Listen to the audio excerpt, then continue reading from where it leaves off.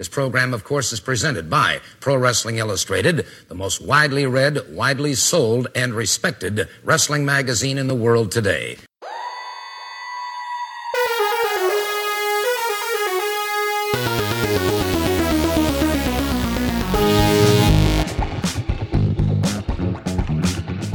This is the Pro Wrestling Illustrated podcast. I'm your host, PWI senior writer Al Castle, back once again with my co-host, Brian Solomon. What's up, Brian? Happy to be back with you again, Al, and feeling good. Yeah, a little while since we've had kind of a maintenance edition of the podcast here. So we got a lot to catch up on, and we will. I think the big topic that we're going to be discussing in a bit is the passing of Antonio Inoki. Not an exaggeration to say one of the very, very biggest, most influential figures in wrestling history. Also one that I imagine a lot of American fans, certainly in our age group and younger, maybe not that familiar with, including myself. I had to do some reading up to really, I mean, it was a name that I was always familiar with, but to really kind of get up to speed on or even start to touch on his contributions. I think you're a little more familiar with him, so we'll talk in a little bit about that, and also a lot of breaking news, certainly with the return of Bray Wyatt to WWE, some news in AEW as far as kind of the picture sort of stabilizing there after some months of turmoil, and we'll cover it all in just a bit. Before that, let me tell you about the latest issue of Pro Wrestling Illustrated. I believe it's available on the newsstands now, and it's a biggie. It is Pro Wrestling Illustrated PWI 500, the 32nd edition. I think the controversy kind of simmered down by now. And people, they kind of move through the stages of grief, right? So maybe now they're at acceptance, the readers, as far as what the list is. I'm curious. I mean, I think we've talked a little bit about this, but what's been the reaction you've heard? You know, I thought it was going to be more of kind of a slam dunk, people being on board, and we talked a little bit about this with Kevin, but maybe a little more controversy than I anticipated with this one. Well, it's like I always say, you know, with this, the biggest critiques and things tend to come from people who don't really understand what it's supposed to be. And so it's hard for me to, I mean, I'm not trying to like dismiss people, but it's hard for me to take the criticism seriously when it's just like, well, that's not what this is supposed to be. You know what I mean? Yeah. Like most of the people who get what it is enjoy it, I find. Yeah, I think like all things, there's good faith criticism and bad faith criticism. And in as much as there absolutely is some good faith criticism in there, I know Kevin absolutely takes it to heart, as do I, as do all of us. And it, you know, I think we take it, we learn from it, and we try to make the next issue even better. So by all means, keep on giving us a hard time, or try to be kind, I guess, about it. But this is all to say there's absolutely good, solid constructional criticism that we've heard. And next up, and I think we're pretty much tying a bow on it, the women's 150, and also really just yesterday, Kevin and I started really kind of working in earnest on the tag team list. So yes, it is ranking season here at PWI, and fair to say the biggest is, again, the PWI 500. You don't want to miss it. Go over to pwi-online.com and pick up the issue. If you want to download it right away, you'll have it on your device. The new PWI app, really awesome. It goes much further than just kind of a PDF version of the magazine, truly customized for your device. So super convenient. But of course, if you want the actual magazine in your hand, you can go ahead and do that, have it delivered to your home. Or really the way to go is to subscribe and get some big savings off the cover price, and make sure you don't miss any of these other big issues coming out. Again, this is the big busy season with the 3 ranking issues. Then we move right into the year-end awards. You don't want to miss any one of them. So head on over to pwi-online.com, and also all your PWI needs could be met there. We're back with the PWI weekly newsletter, and so much more there. Pick up merchandise. We got a whole bunch of T-shirts. So again, go over to pwi-online.com. Let's talk about Antonio Inoki, Brian. Again, I was reading Meltzer's biography, or started to. I didn't anticipate how much he would have written, so I don't know that I even ended up, at the halfway point. But just so fascinating, and just one little thing that I took from there that starts to kind of touch on his accomplishments. He drew the largest crowd ever to see a pro wrestling event in the world. He headlined the first $2 million gates in history. He was in a match viewed by more people on television over a 24-hour period than anyone in pro wrestling history. He set all-time pro wrestling gate records in 1976 and broke that record in 1989, 1990, 1992, 1994, 1995, and for his retirement show in 1998. The $7 million gate for his retirement show at the Tokyo Dome remained the all-time record until WrestleMania 25 in 2009. It's still the record in Japan. He headlined stadium shows in Japan, the U.S., Brazil, Iraq, Thailand, Pakistan, Mexico, North Korea, the Philippines. Headline drew big crowds in arenas in Russia, the United Arab Emirates, Italy, Germany, Taiwan, China, South Korea, Hong Kong, Singapore. More people paid for tickets and watched Inoki's matches on television than any pro wrestler ever in Japan. Just fascinating. And then you also look at the wrestlers he worked against and got victories over, submission victories over Hulk Hogan and Andre the Giant. I mean, who could say that?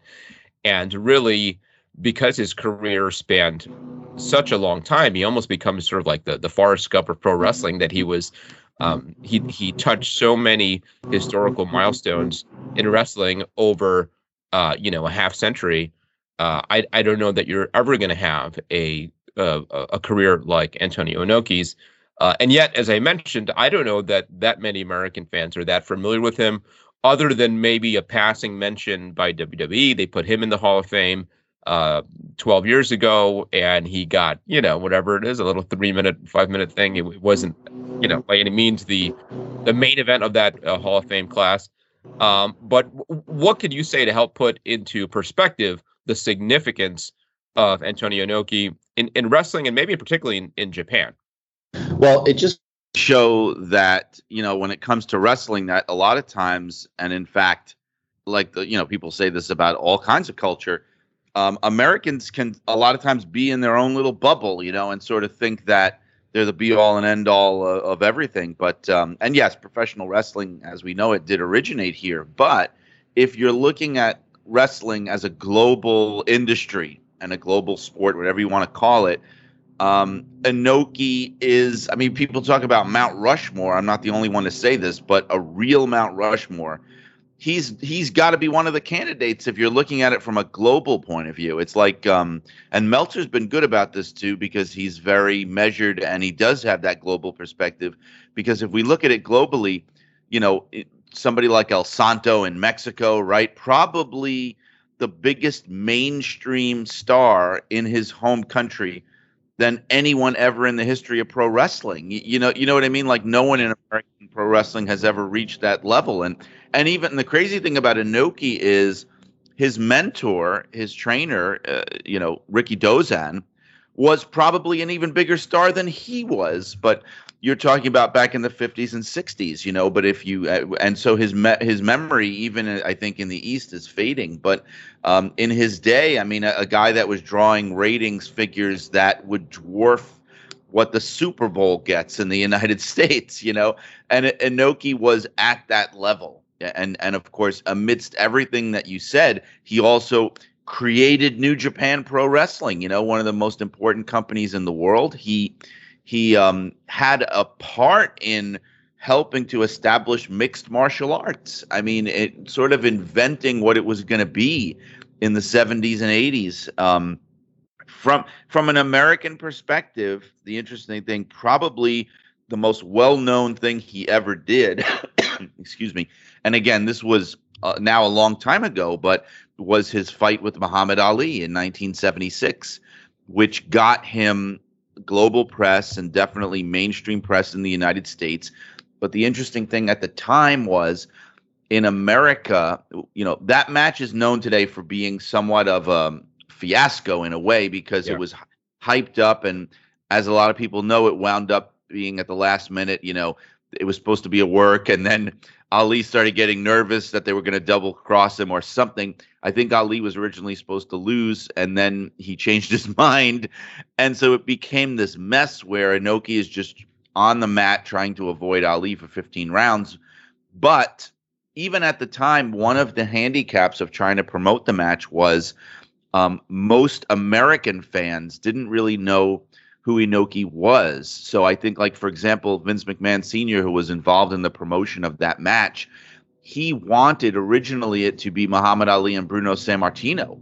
But the interesting thing was, from a global point of view, again, Inoki was the bigger star, which is crazy to think from our point of view, but he was. He was a huge, huge name. He also held briefly the WWF title. Again, from an American perspective, that's something that means something.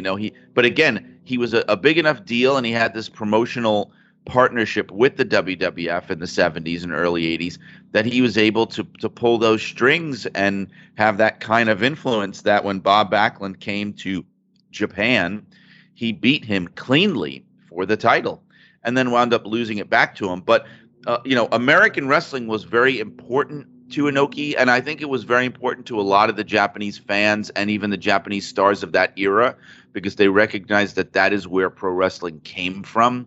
That was kind of like its fountainhead, and like if you were, a star there, if you held a world title there, it was very special. So that's kind of like why Giant Baba was always pushing to hold the NWA title, because he, was partners with them, and Inoki pushed to hold the WWF title because it was that prestige of, I hold a world title as recognized in America, But all that is to say that he basically did it all in the business. I mean, he got his tag team with Giant Baba is one of the most revered tag teams in the history of Japanese wrestling. And that was even before they broke away from each other and started their own wrestling companies. That was when they were still working for the JWA, which was the original Japanese wrestling company. But, he was already a star before he even had his own company. And then once he had his own company, I mean, as we all know, promoter wrestlers, right? I mean, in the 70s, 80s, and 90s, he could do no wrong. He was one of the most massive wrestling stars on the planet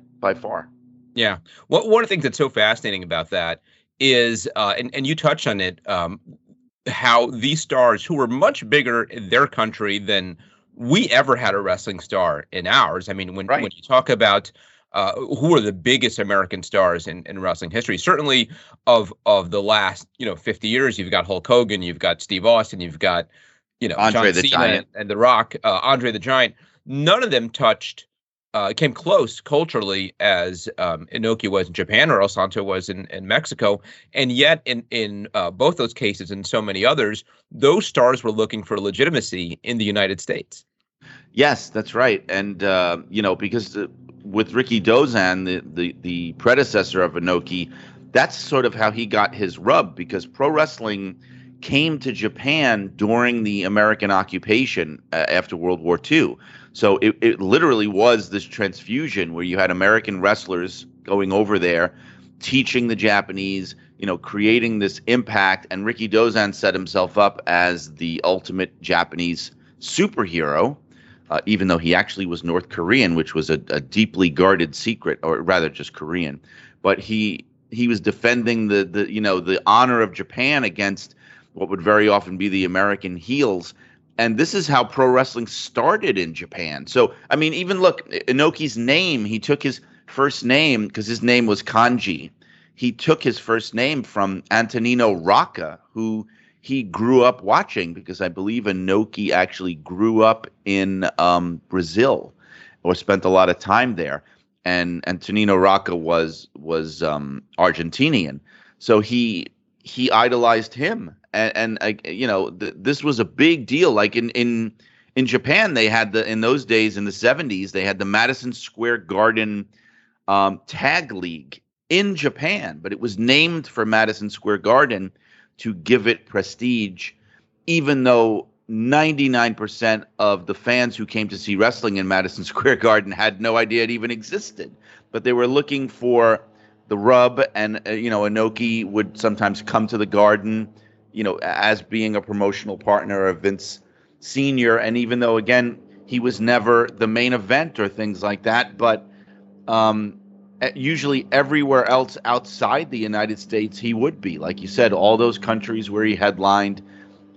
It just goes to show that wrestling really is this global thing, and people like El Santo and Baba and Inoki and Ricky Dozan, I mean, and there are probably others, are cultural icons, if not greater than any American star, which I think they were, certainly on the same level as the very, very, very biggest American or even North American pro wrestling superstars that have ever been created. Yeah, and interestingly, WWF even created a title essentially for Inoki that he held for I think more than 10 years and up until 1989. The World Martial Arts title, which I imagine most WWF fans watching wrestling at the time in the 80s weren't even aware existed. I think it was only defended a handful of times, but it was, I guess, sort of a gesture to Inoki and something that he could brag about, holding a title in the WWF for all those years. One of the things that I found really interesting about him is that, you know, he was this hybrid of different styles in that he absolutely encapsulated that fighting spirit and that sort of honor that is Japanese pro wrestling and is Japanese culture in a lot of ways, but also very much mixed in the showmanship of American wrestling. And I think that's how you ended up with stuff like Ali versus Inoki. And he very much embraced these big spectacle kind of gimmick shows. And even before Ali and after Ali, that was kind of his calling card, right? It was bringing in sports stars from all different sports. And I think he ended up fighting like football players and basketball players and Olympians and karate experts. And that was sort of what he did. And he really appreciated kind of a wrestling as spectacle. Yeah, what differentiated him from Baba, because of course they started out together. They actually debuted on the same day in 1962. But they went on, Inoki started New Japan, Baba started All Japan, which at that time, in those days, 70s, 80s, 90s, they really were equals. They were rivals. These days, All Japan has kind of shrunk quite a bit, but in those days, they were equal rivals. But the difference was Baba's style was he would have a lot more American stars because he also was a bigger star in America than Inoki was, because he had that giant appeal, like that Andre the Giant kind of appeal. But what Inoki did in his company was he tried to emphasize the kind of combat sports side of things. So like the strong style, right? I mean, that was his creation, what we call the strong style, because he wanted Japanese wrestlers to see, or pro wrestlers in general, to appear to be the toughest athletes in the world. So he encouraged them to really kind of work stiffly and make it look as convincing as they could. Like you said, he would bring in a lot of outside athletes, especially combat athletes, to try to show that wrestlers were the toughest. And the Ali thing started that way because there were comments made, I can't remember exactly what, back and forth, and I think some of them were genuine comments talking about how a wrestler could beat a boxer anytime, and even Muhammad Ali wouldn't be able to, blah blah blah, that kind of thing. And wind of it got to Muhammad Ali, and Muhammad Ali was a wrestling fan, and he kind of accepted the challenge. But that was very important to Inoki. In fact, in later years, in some ways, it wound up hurting New Japan a little bit because, as a lot of people know, when MMA started to get really big, and that happened in Japan earlier because of Pride and things, even in the late 80s, early 90s, he was having his pro wrestlers have these shoot fights with MMA fighters, and a lot of them were really getting beaten badly. Yeah. And it started to hurt the reputation of wrestling, but in Japan. But he would have a lot of his stars would have to go through that process. He wanted them to fight MMA and to get these legit fighting credentials. Actually, Shinsuke Nakamura was one of the last ones. Shinsuke Nakamura was one of the last kind of proteges of Inoki. And as people know, he has an MMA background, and that's largely because of Inoki kind of pushing him to do that, to get that kind of experience. Yeah, and it's interesting that Inoki's reputation in Japan was as this, sort of the ultimate fighter, and I mean that sort of literally, not just UFC, but the true fighting spirit. I mean, I was watching these videos of people lining up to be slapped by him, and I guess the mythology is that he would sort of transfer that fighting spirit by slapping him, and yet I know he had some legitimate background in karate when he was younger.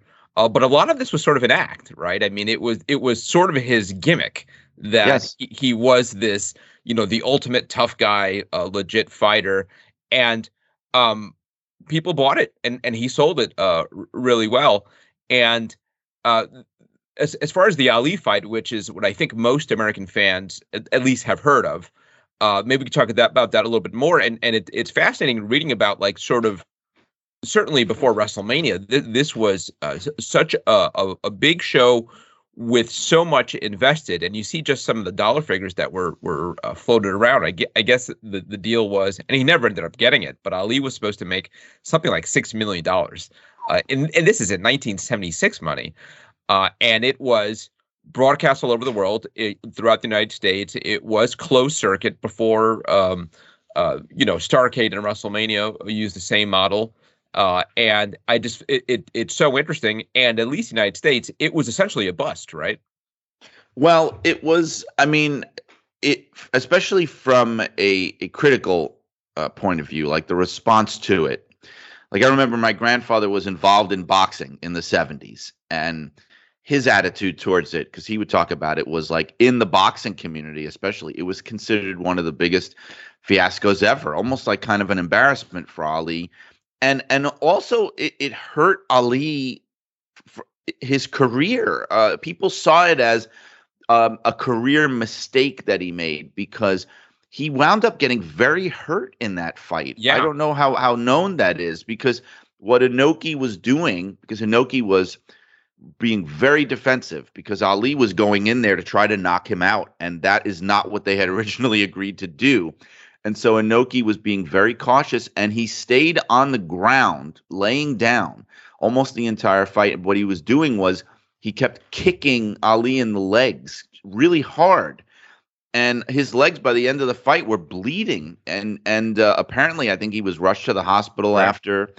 And they even said, I don't know how much of an urban legend this is, that his mobility was really hampered afterwards, and he had to change his fighting style, and he became slower and this kind of thing, because he already was not a young man by that point. He had been fighting for 15 plus, maybe close to 20 years by that point. So I mean, he the fight was, promotionally, it was interesting, because it was this inter-promotional thing in a time when that kind of stuff wasn't typically done. Like, Vince McMahon Sr. was sort of the point man within the wrestling side of things to promote the fight. And what they did was, like you said, they pumped it in closed circuit to arenas all over the world, but particularly in North America. You had the regional wrestling promoters in different territories. They were getting it in their territory. So like Vince would work with Vern Gagne, or he'd work with the Sheik or Stu Hart or Eddie Graham to get it pumped into their territories. But and everybody knows about the Shea Stadium side of it. Like, that's probably the most famous one, again, because it was Vince Sr.'s show. But what they did was, and this was partly because they were worried that a lot of American fans may not have known who Inoki was.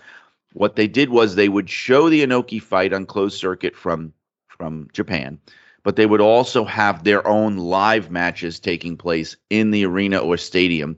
So like in Shea, Vince Sr. had Stan Hansen versus Bruno Sammartino. He had Andre the Giant versus Chuck Wepner. And those matches were there to sort of like make it more of an attraction to American fans. But there were other shows like that. Like, I think They had one in Texas where Terry Funk was headlining. They had one in Florida where Jack Briscoe was headlining. I mean, in California, they had one. So this was happening all over the country. I think Roddy Piper wrestled on one of them.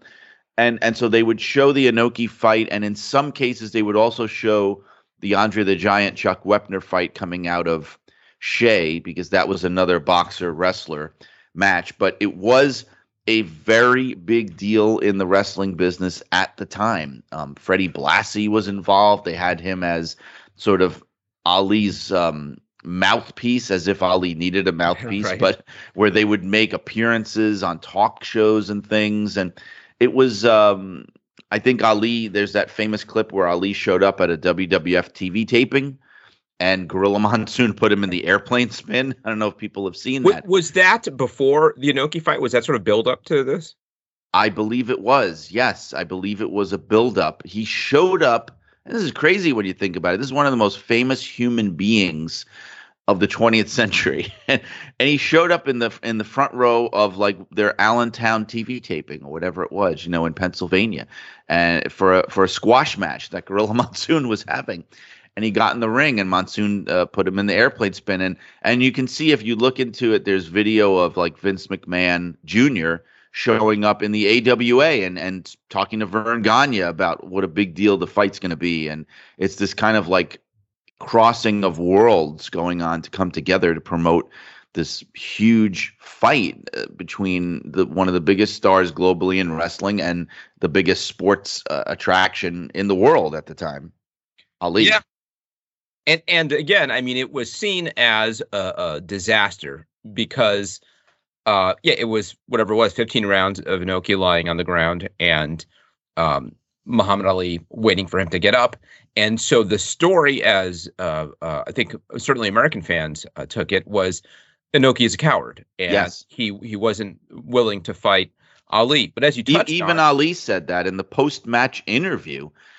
In the ring, he said something to that effect. He called him a coward. I think he had even harsher language for him, just to call him just sort of like like a complete wimp, basically. Right. And all these years later, as MMA has been popularized and different fighting styles have emerged, you can see that fight through a different lens, and you can see what Inoki was doing strategically, which was sort of brilliant.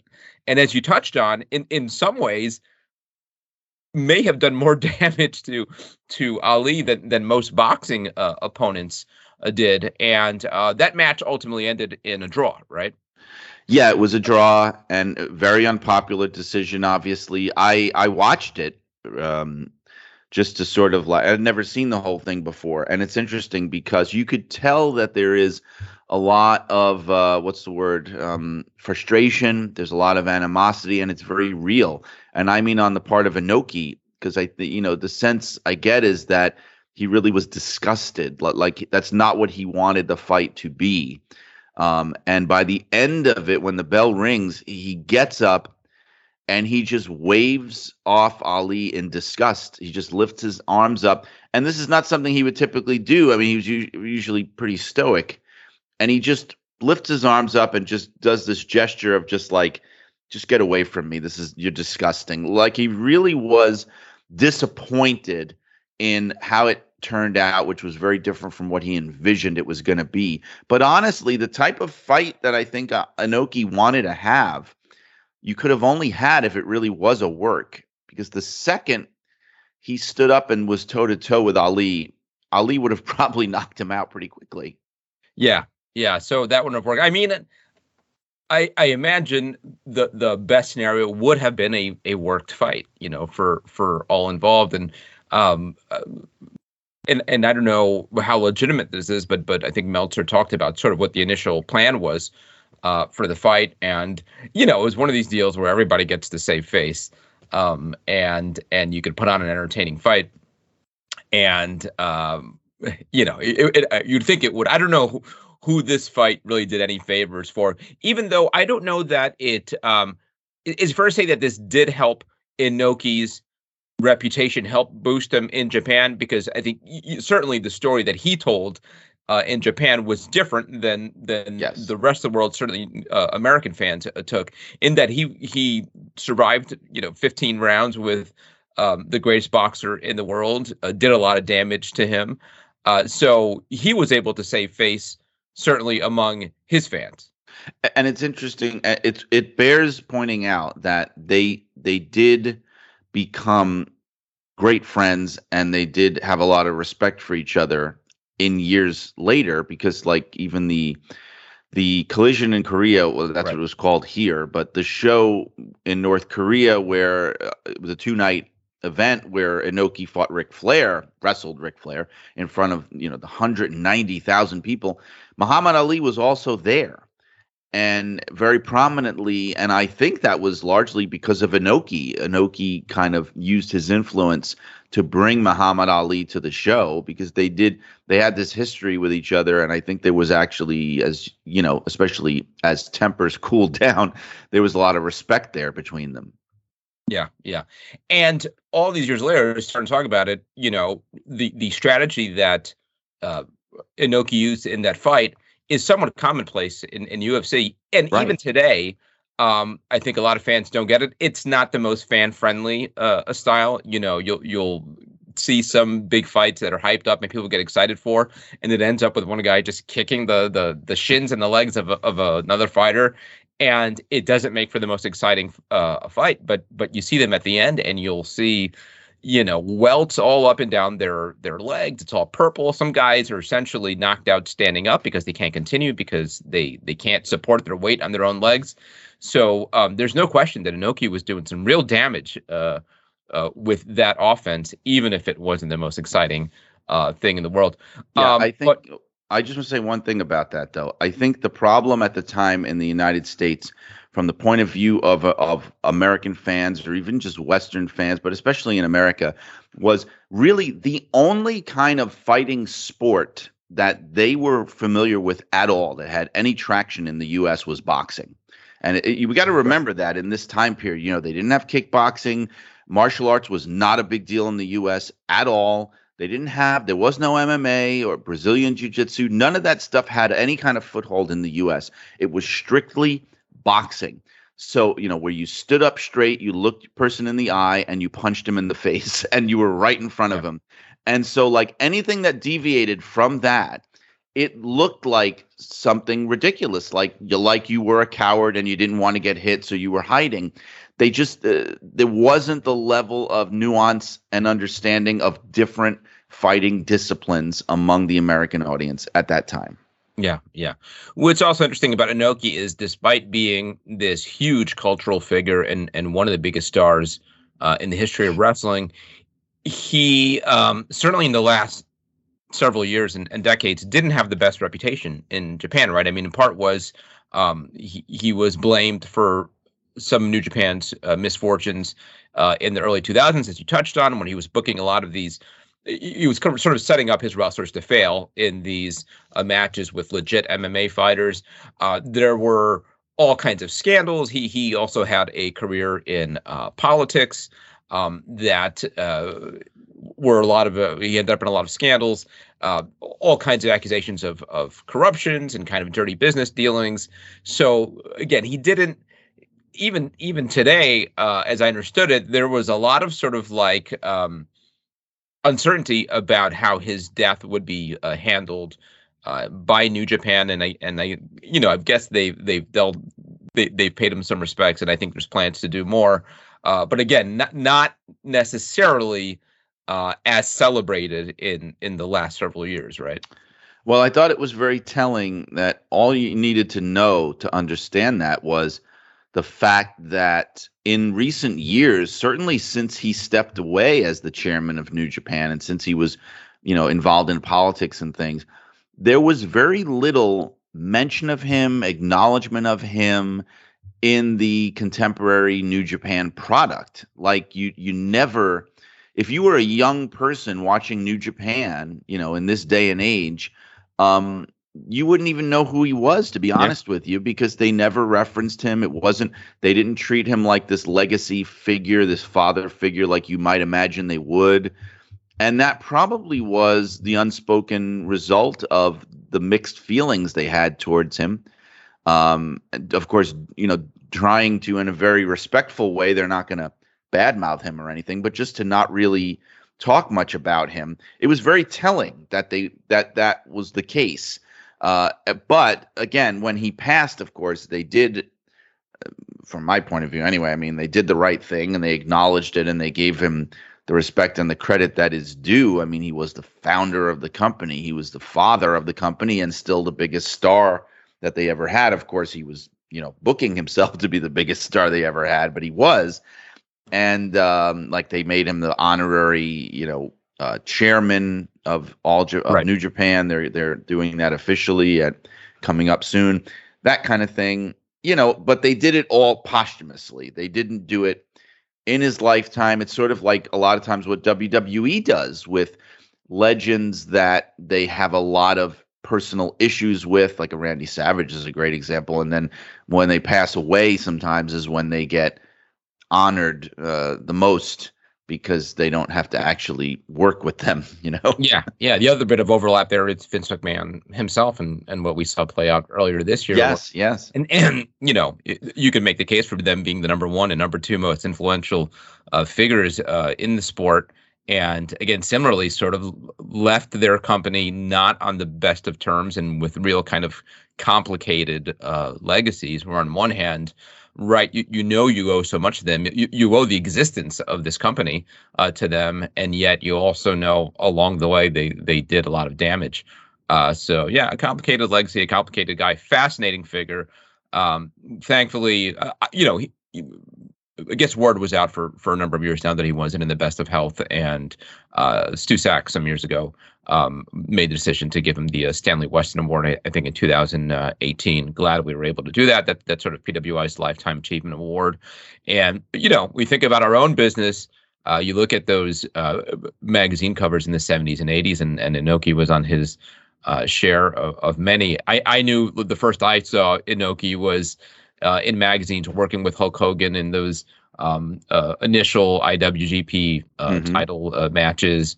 And even back then, with sort of the limited knowledge in the United States of his contributions, I kind of got that he was a big deal. Fascinating figure, and certainly our condolences go out to him and his family and his fans.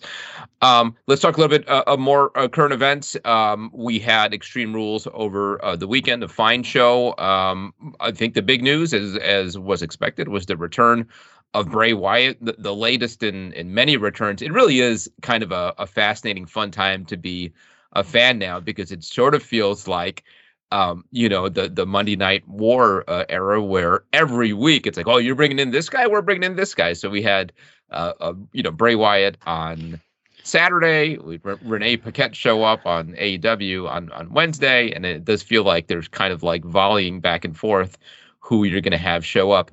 But certainly Bray is the biggest in a while in terms of returns, and his return was promoted very heavily. And it's apparent that they've got some big plans for him. And just looking on social media, you see some fans already talking about, is this the guy who dethrones Roman Reigns? Is this WrestleMania? And I got to say, I'm very much sort of be careful what you wish for. I mean, I think that there is some romanticizing of what Bray Wyatt brought to the table over the last several years. And I'm happy to see him get employed. I think he's a super creative guy, and if handled right, could very much be an asset to WWE. But it is also a fact that some of the worst matches, worst segments, worst angles that I've seen, certainly in the last several years and maybe in wrestling history, involved Bray Wyatt. So he's very much a guy who needs an editor. And I look at him and I'm not exactly sure what you do with a guy. Where do you think this is going? Well, I think there's a lot to be said there, because one thing is, I don't think he's the person that beats Roman Reigns. I don't think he should be, but I do think you can get a storyline out of it because, of course, there's the history, right? I mean, that's where Roman Reigns as champion begins. His title run begins. So you have that kind of history. He has a history with Bray Wyatt. You could do something there. I don't think that it should end with Bray being the champion. I don't know. If you beat him, I think maybe you do one of those kind of bizarre finishes that he's known for. But I think that he is more of he to me is like an Undertaker figure in the sense that he's sort of outside. He's in his own world, like they always said about the Undertaker. He doesn't really need the title. He's kind of his own special attraction. I think Bray Wyatt can be that. Like, I think a generation from now, when people look back, that'll be sort of how he's remembered, as sort of like the closest thing that we had right now to sort of what the Undertaker was. And I think he should be treated that way, as a special kind of attraction. I don't think he should have any kind of long title runs or things like that. But I do think it's exciting because it takes you back to those days when that was one of the most fun things about wrestling, was outside stars coming in, people that had been gone for a while coming back.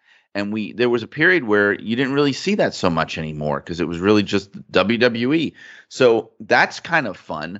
But I also think he's the classic example. You talked about how he was involved with some of the worst things we've ever seen, and he just got super, super stale. But he is the classic example of why it's so important that guys get a chance to go away and come back. That used to be the norm in wrestling. You started to get a little stale, you left, you went somewhere else, you came back later, and you were hot again. And look, that's what happened with Bray. I mean, his character was as dead as dirt when he left, and now he's back and he's the hottest thing around, and that's how it should be. That's how it should be for a lot of other guys that get stale. We probably wouldn't be complaining about how stale a lot of the wrestlers today are if they had a chance to do what he did.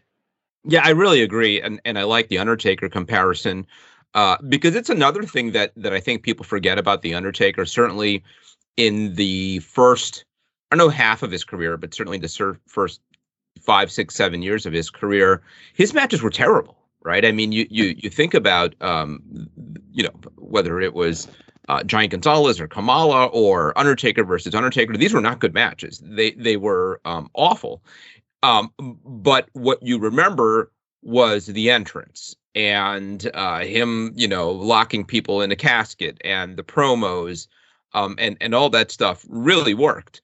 And I think that's where they got to go, and maybe they are going with Bray Wyatt because, I've seen bell to bell Bray Wyatt be really good. I remember the feud he had early on in his run with John Cena, produced some great matches. One of them, I think, was PWI Match of the Year back in, 2014 maybe. So he's certainly capable of good matches. He needs to be in pretty good shape. There's a question about that. I mean, we only saw him for a second or two at Extreme Rules. As we're recording this, I think he's supposed to be on SmackDown tonight. So I'm interested in his conditioning. But yeah, I absolutely agree that less is more with him, and that he should be kind of the special attraction, this generation's Undertaker. Break him out for the big spectacle matches. By and large, I think he should win, but also, like Undertaker during most of his career, be outside that world title scene, right? Also, I guess Andre would be kind of a comparison, right? That he is a special attraction on your show, that it is about the entrance and the gimmickry and all that stuff. I hope they keep the lights on, right? and not break out the red light bulbs, which just made his matches that much more unpleasant to watch. And I do think that you need to rein it in a little. I mean, like, I'm not looking to sort of like constrain his creativity too much, but it can get out of hand, and we saw some of what that could look like at the height of the Firefly Fun. And I know there are people who love this stuff and will dispute all of this. But I do think there's a happy medium where Bray Wyatt can do his act. And even in stuff that I hated, there were glimpses of stuff that I really loved. I remember, I think it was one of his last appearances at WrestleMania last year in Tampa, that match with Randy Orton that was built up for so long. And this was after he was set on fire and murdered in the middle of the ring. And then he comes out for the opening match. I think it was the second night of WrestleMania. And the entrance was spectacular, right? I mean, I think he like walked through a tunnel and then he sort of like went through some metamorphosis, and he started going down the tunnel burn, then he came out the other side, the Fiend. And that was all really awesome. And then delivered a horrendous match that was just terrible. And that's so much of the story of Bray Wyatt. So I do think, there's a way. It'll be interesting to see what Triple H's touch is with him versus Vince McMahon's touch. And on one hand, I think the reputation is that McMahon was more of a firm hand. But maybe that's not what's needed here. Maybe Triple H. It's one of the fascinating things about Triple H is that he can relate to these wrestlers in a way that Vince McMahon never could, because he's done it, right? And he has been a wrestler, so he can offer and at the highest levels. So beyond just a boss, he could relate as a colleague. So I'm really interested in what the Triple H version of Bray Wyatt looks like. And what I think is important too is he can also relate as a fan. Right. That's very important, and because that's one of the, I think, his strong suits is, because sometimes it can be a weakness of a promoter or a booker if you're just too much of a fan. Like I think sometimes that affects what Tony Khan does, for example. But he's got the best aspects of wrestling fandom, which is that he always has seemed to have an understanding from a fan perspective of what works and what doesn't, not just what he personally enjoys and doesn't. And so I'm very interested in how the Bray Wyatt thing is going to be handled in the Triple H era, because then we'll really see how much of that was Vince McMahon. Because I find it very hard to believe that Vince McMahon would give that much freedom to anybody. You know what I mean? So I almost think like maybe a lot of the more over the top or groan-inducing things, they may have been coming from Vince. Like I know a lot of people said that Bray was allowed to kind of do his own promos. That's one thing they let him do. But I don't know if everything was him. So I'm curious to see what this is going to look like now, because this is a whole different ballgame in WWE. Yeah. I'll say that the, judging beyond the 1 or 2 minutes that we saw him at Extreme Rules, the build for it, I thought was great, right? I mean, it's sort of like a WWE sports entertainment at its best, and with the codes, what do they call them, the QR codes on TV, and just the little hint. This is not new in some ways, but I think they took it to another level, and it was fun that WWE was sort of playing this game with fans all along. I think people could put together, that this was Bray Wyatt, but the way they drew it out little by little, even having Triple H on SmackDown last week with the microphone with the code on it. That stuff was just brilliant, really, really cool, and really build. That's the best of this. I mean, versus the maybe more kind of Vince Russo school of just shock everybody at every moment. This was, you were kind of bringing fans along little by little, drawing it out. Even the teases of there would be a date, and the date would come and go, and all you'd get was another clue, and then the big payoff at Extreme Rules. That was great. Really a lot of fun. And by and large, WWE's been fun lately, and it's not the greatest WWE I've ever seen, not the greatest wrestling I've ever seen, but I do think that the hallmark of Triple H in these early months is just, by and large, removing the stupidity. Right. And there's a little bit, sprinkled in, some frustrations here and there. Not everything works. But I was at Raw on Monday, the big season premiere. And, between the return of the Good Brothers and the interaction between Mysterio and Dominic, and the Brock Lesnar surprise, the DX reunion, a title change with Seth Rollins. All this stuff is just like, as a fan, you're just watching a show, and more times than not, you're sort of enjoying it, and there's kind of a smile on your face, and it's just an entirely watchable product, which frankly WWE has not been consistently in years. Yeah, and again, it comes from that perspective, I think, of wanting to give the fans what you perceive they want, which is such a simple formula. But in recent years, everyone has bemoaned a lot with WWE about how they seem to want to just force things constantly, and it's almost like this war that Vince McMahon was having with the fans. I am gonna tell you what to like, right, because I've always unnecessary conflict all the time, right, and he was basically always doing that, and it used to work, and he didn't want to change. It was like, you know what? I always told you what to like, and you went right along with it, and now all of a sudden you don't want to go along with it. Well, the hell with you, and so It became this war.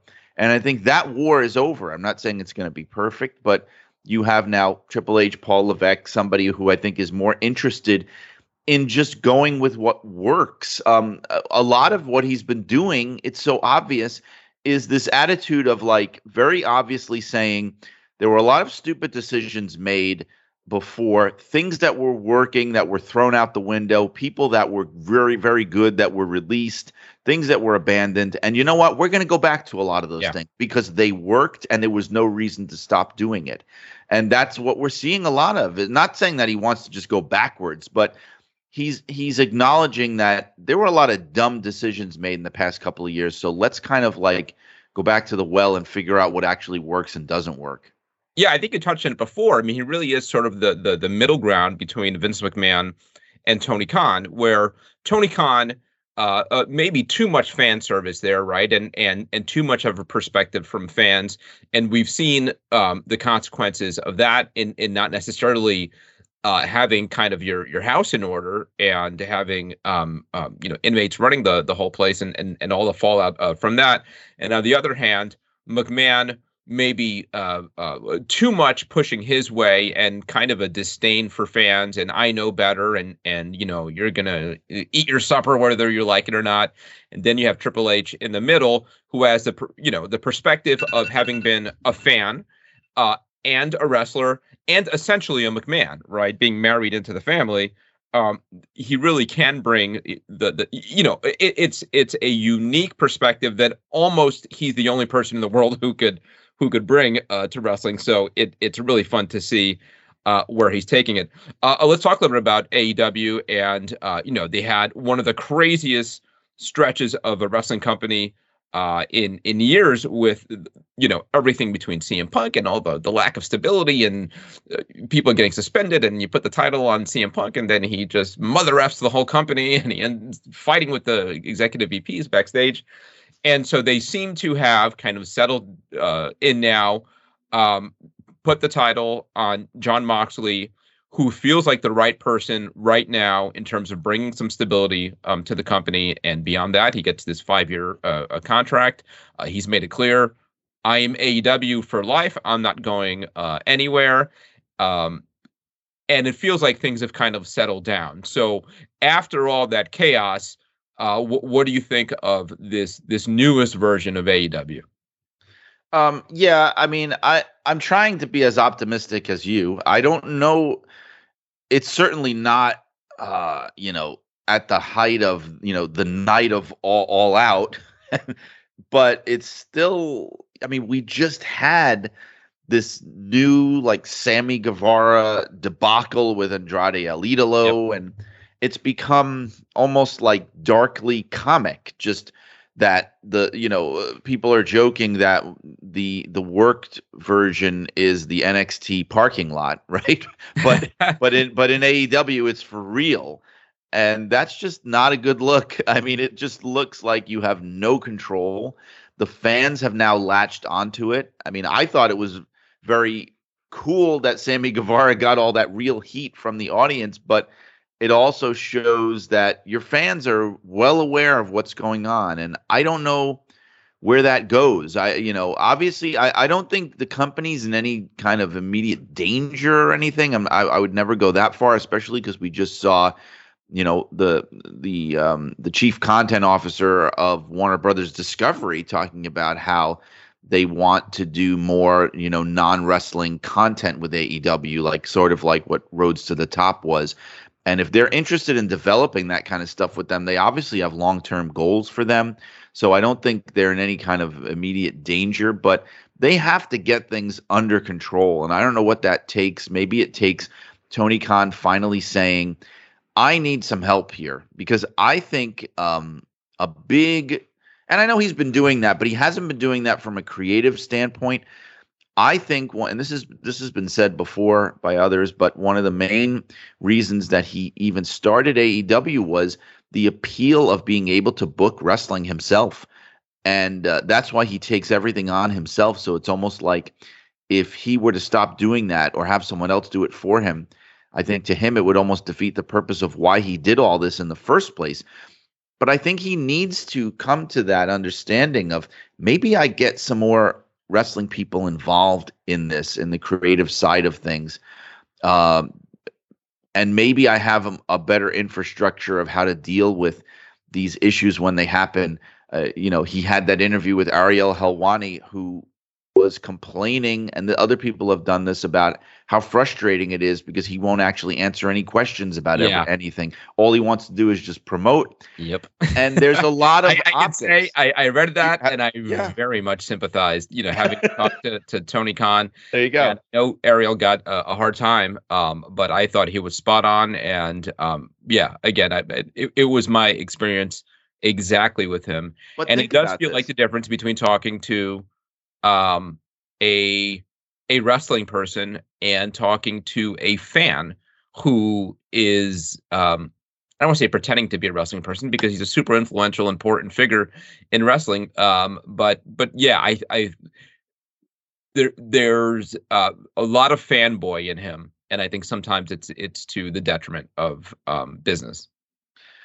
Yes, and it's all you got to do is look at, you're talking about Ariel Helwani. I mean, look at the interview he did with Tony Khan, and then look at the interview he did with Triple H.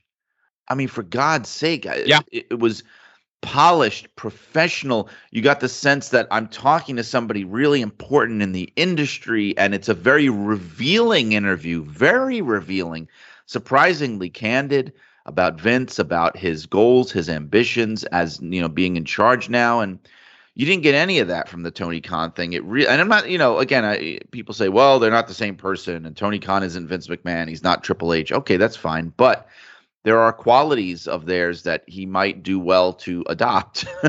And some of it is just inexperience and youth. He's a young guy, new in wrestling, and in 10 years, 15 years, he might be the best of all of them. I mean, maybe just as Triple H, who's the new guy running WWE, is in his early mid 50s now, been in the business for 30 years, married into the McMahon family for close to 20. So in some ways, a little bit of an unfair comparison to somebody who it is. Just came into the business and has done a lot of good. I mean, AEW week in, week out is still a lot of fun to watch. Yeah, no, it absolutely is. And again, I don't want to make that mistake of saying like, well, he needs to be more like this person or whatever. But you also need to, messaging is important. Optics are important from a fan point of view, from the locker room point of view. I mean, they're looking at you as the leader. These things are important for holding everything together, because they don't want to become, like WCW. That's certainly not what anybody would want to see happen, because there's a lot of great things about AEW and what they're doing. But you almost get the sense that because they're such a new company, and for a lot of their short history, they've been the hottest thing in wrestling. They've been the cool place. They need to kind of learn how to take the good with the bad. You're not always going to be the darling of the industry. You're going to have to take a beating sometimes. There's going to be times where you're not the cool place to be, and you can't just kind of throw temper tantrums or come apart at the seams when everybody isn't kissing your feet and saying how great you are. That's part of how this whole thing is run. You have to be able to take the blows, Yeah. And I think another thing with Tony Khan and AEW that, again, comes with experience and age is understanding pacing in wrestling, right? And I can remember the early days of going to Ring of Honor shows, and this was when Gabe Sapolsky was running the place, a young Gabe Sapolsky, and every match was swinging for the fences, right? Everything was trying to be a 5-star match. Everything was going 30 minutes, 35 minutes with 100 near falls. The opening match, and by the time the main event came into the ring, you were exhausted. And I remember one of my first Ring of Honor shows, and on one hand, you're like, wow, this is some of the most spectacular athletics I've ever seen. And on the other hand, by the end of the night, you're like, oh, come on, will you just pin him already? Because it's just too much. The flip side of that is you think to sort of like the prototypical Vince McMahon booked wrestling card, a WrestleMania, where there's some matches in the mid card which are kind of stinkers, or different. I mean, you think of like more recently, Sami Zayn versus Johnny Knoxville at WrestleMania. It was like different. It was kind of a spectacle. Some people liked it. Some people hated it. Or you'd have like a Khali match in the middle. And it's not defending any of these on their own, but appreciating them as, a wrestling show as more than some of its parts. And sometimes watching AEW, it still feels like a little kind of that indie mentality where everybody's got to get their stuff in, and every match is like, and it feels like he's playing for Dave Meltzer more than anybody else. And yeah, Meltzer loves them, but you watch, read the reviews in the Observer for almost any AEW pay-per-view.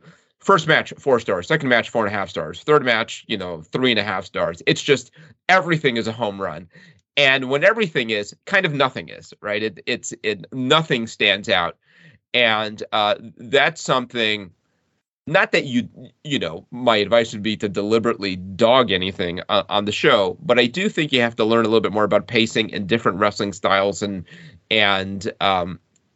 there's a place for a Braun Strowman on a show, right? Or a Bray Wyatt and his theatrics. It all kinds of goes into the soup. And at its best, you get something that is well-rounded and entertaining and has highs and lows, and you bring down a crowd some way strategically to bring them up later.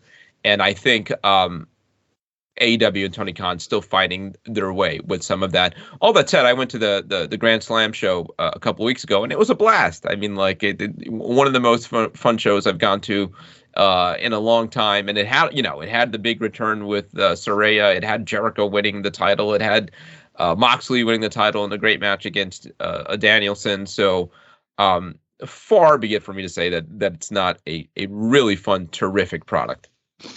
Yeah, I mean, there's something to be said for the ebb and the flow, like what you talked about with Ring of Honor. I've also found, ironically, since we've been talking about New Japan, I find with a lot of contemporary New Japan where I get exhaustion watching the shows because it's like, does every match need to be a 45-minute match with 87 near falls and things? You do get to the point where you say, I would like a decent, really hot 7-minute match in here somewhere. Yep.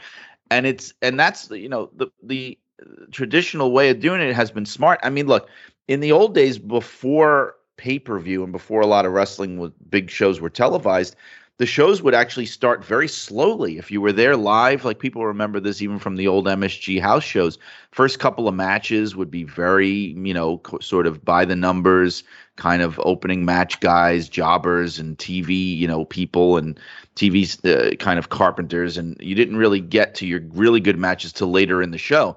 Now, when you have ratings to worry about and pay-per-view, like you want to start really hot, and that's understandable. You don't want to do that, but you still need to have your ups and downs. You need to bring the audience down, bring them back up. You can't just be going at 100 miles an hour for the entire show. I think that's really important. And sometimes, I mean, NXT used to suffer from that. Yeah. Some of those shows.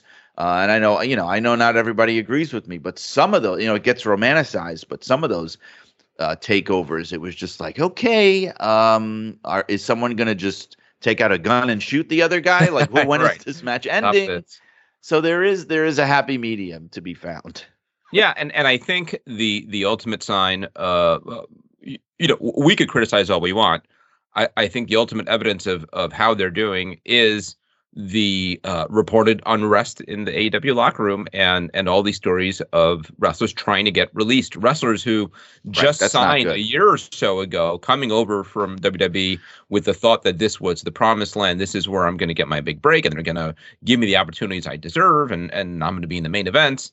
And one after the other, now reportedly looking to go back. When that's the case, something needs to be addressed, and a lot of these are super talents, right? And it's one of the I remember it was probably about a year ago you did that piece for PWI about wrestlers who came over from WWE to AEW and where were they better off, and it'd be interesting even revisiting some of those wrestlers now, a year later, and I bet you some of them would be different, when you're talking about it. And so many guys. I mean, I think Keith Lee and Andrade.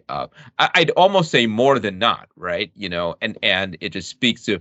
I think it's one of the biggest issues in AEW, and maybe it is to be expected when you have something of a wrestling war. But they just have too many guys, and they just seem to kind of just keep on hoarding talent. Yes, we'll take him, and we'll take him, and there's only so many spots in the main event, and by and large, the people who are in the main event scene in AEW are the right ones, right? I mean, who would question Bryan Danielson and Jericho and Moxley and MJF like sort of being your top guys? But there's such a gulf between that and where some of these guys. I mean, great talents, people like Jay Lethal and Roosh, and you forget that they even work for the company, Keith Lee and so many of these guys. So that's got to be addressed somehow. But I don't want to be too negative on them. By and large, it's a super fun show to watch. I'm gonna break real soon. Last thing I want to touch on: did you watch Bound for Glory? Frankly, I didn't. But I did. You did? Okay. Yeah. I'd be interested in your take. It's their big, it used to be sort of their WrestleMania, and every year it's kind of like my check-in of where is it. I should point out, just yesterday I got the channel back that shows Impact, so I might be more up to speed week in, week out on Impact now. I didn't see it, followed what happened with it, heard a really good match in the main event with Eddie Edwards and Josh Alexander. No surprise, both guys are super talents. I guess the surprise factor, if you want to call it that, was the return of Bully Ray, who was a top star there for a number of years, now kind of getting up there. But what was your take on the show? Well, it sort of speaks to unfortunately, how far Impact has fallen, right? Exactly what you said. This was their WrestleMania. And I'm not going to sit here and say that it was ever even anywhere nearly as big as WrestleMania. It wasn't.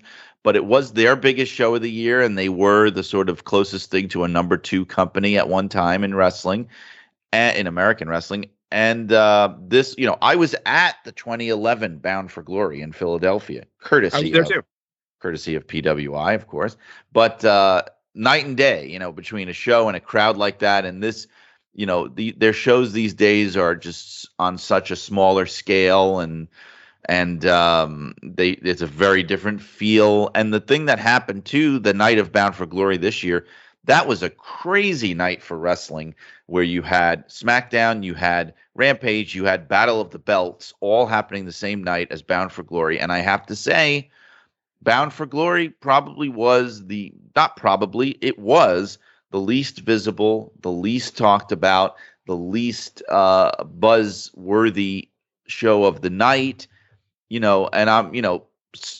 SmackDown, just the weekly episode of SmackDown, was probably the biggest show of that night. But that said, I would say, because I watched every single one of those things, that the Josh Alexander and Eddie Edwards main event of Bound for Glory was probably the best match of the night. I would say that. Yeah. On any show, I mean, that night. I could believe it. I was in the building for Rebellion, where Alexander won the title earlier in the year, and was just blown away by him. I mean, such a I think Dan Murphy touched on it, the wrestler's wrestler. I mean, this guy could do it all. I mean, really just an absolute pro main event style wrestler. He gets it. And I think that's the case for Eddie too. They're both.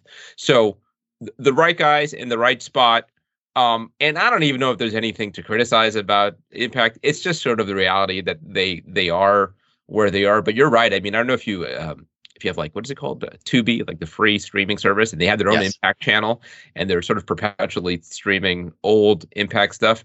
And you forget, like, this was a big deal once upon a time. I mean, from production value, it looked very major league at a time, and stars and all that. And now it is, it's essentially like a televised indie, and they try really hard. And I think with the pieces that they have, I think they kind of, there's some charm in the fact that a Bobby Fish, who was kind of scraps in NXT or AEW, goes over there and gets to be a big star, gets to be, like on the track to being a top guy. And I think that's fine. And it's sort of interesting to see that, like, here's a place where,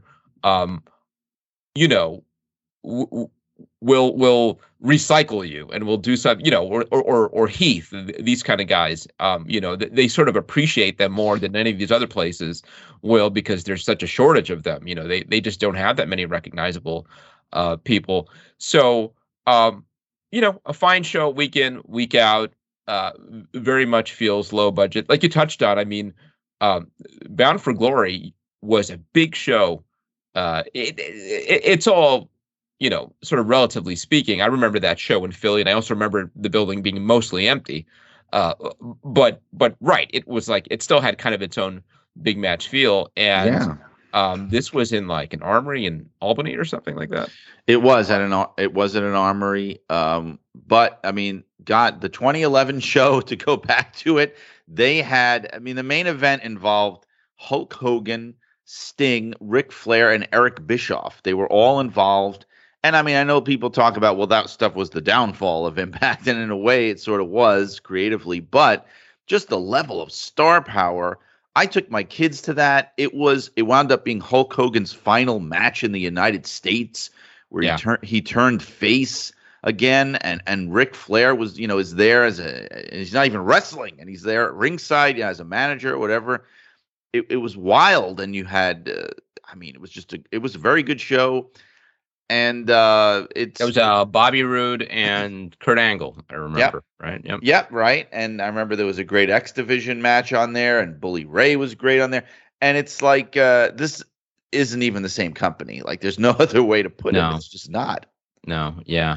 But they're trying, and it's good that, again, that wrestlers have options where a Bobby Fish, who is drummed out of WWE and then drummed out of AEW, can still find a place to work, make some cash, be on television, and in some ways in a higher profile position than he was. He it's that small pond for a lot of wrestlers to be the big fish in, and that's good. I don't know that Josh Alexander would be a world champion anywhere else, or could get a break, and over there he gets to headline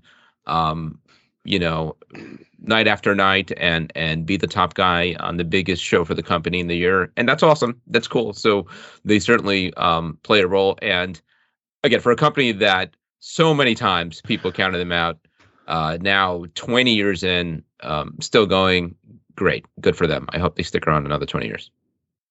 Yep, I do too. I mean, it's good to have more options and opportunities in wrestling. There's nothing wrong with that. Yeah.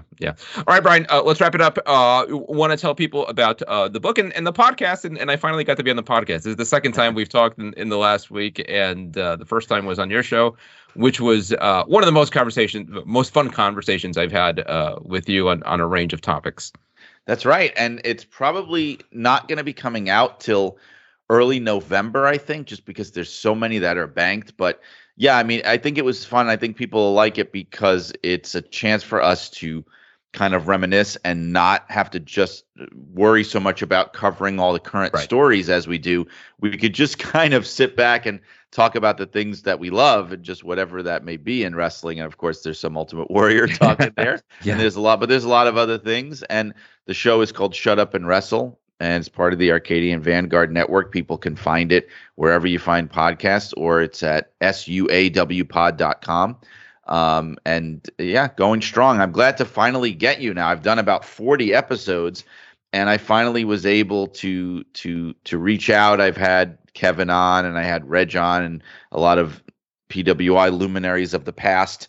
But we talk to each other so much all the time. I wasn't sure if you wanted to talk to me again, but we did it, and it's going to be a lot of fun. Yes, absolutely. And Keith Elliott Greenberg has been on your show, and we're hoping to have him on here soon. He's also been here before. He's got a new book, so we're thinking that's probably going to be our next episode here, and it probably kind of a thematic episode talking about his book, which is all about wrestling in the pandemic era, which is just a rich topic to talk about. So looking forward to that. You've got your own book, right, about the Sheik, and where can people get that? Yep, it's called Blood and Fire, the unbelievable real-life story of wrestling's original Sheik, and it's available in print, digital, and audio format on Amazon.com. All right, great. Thanks so much, Brian. As always, thanks everybody for listening, and we'll be back soon.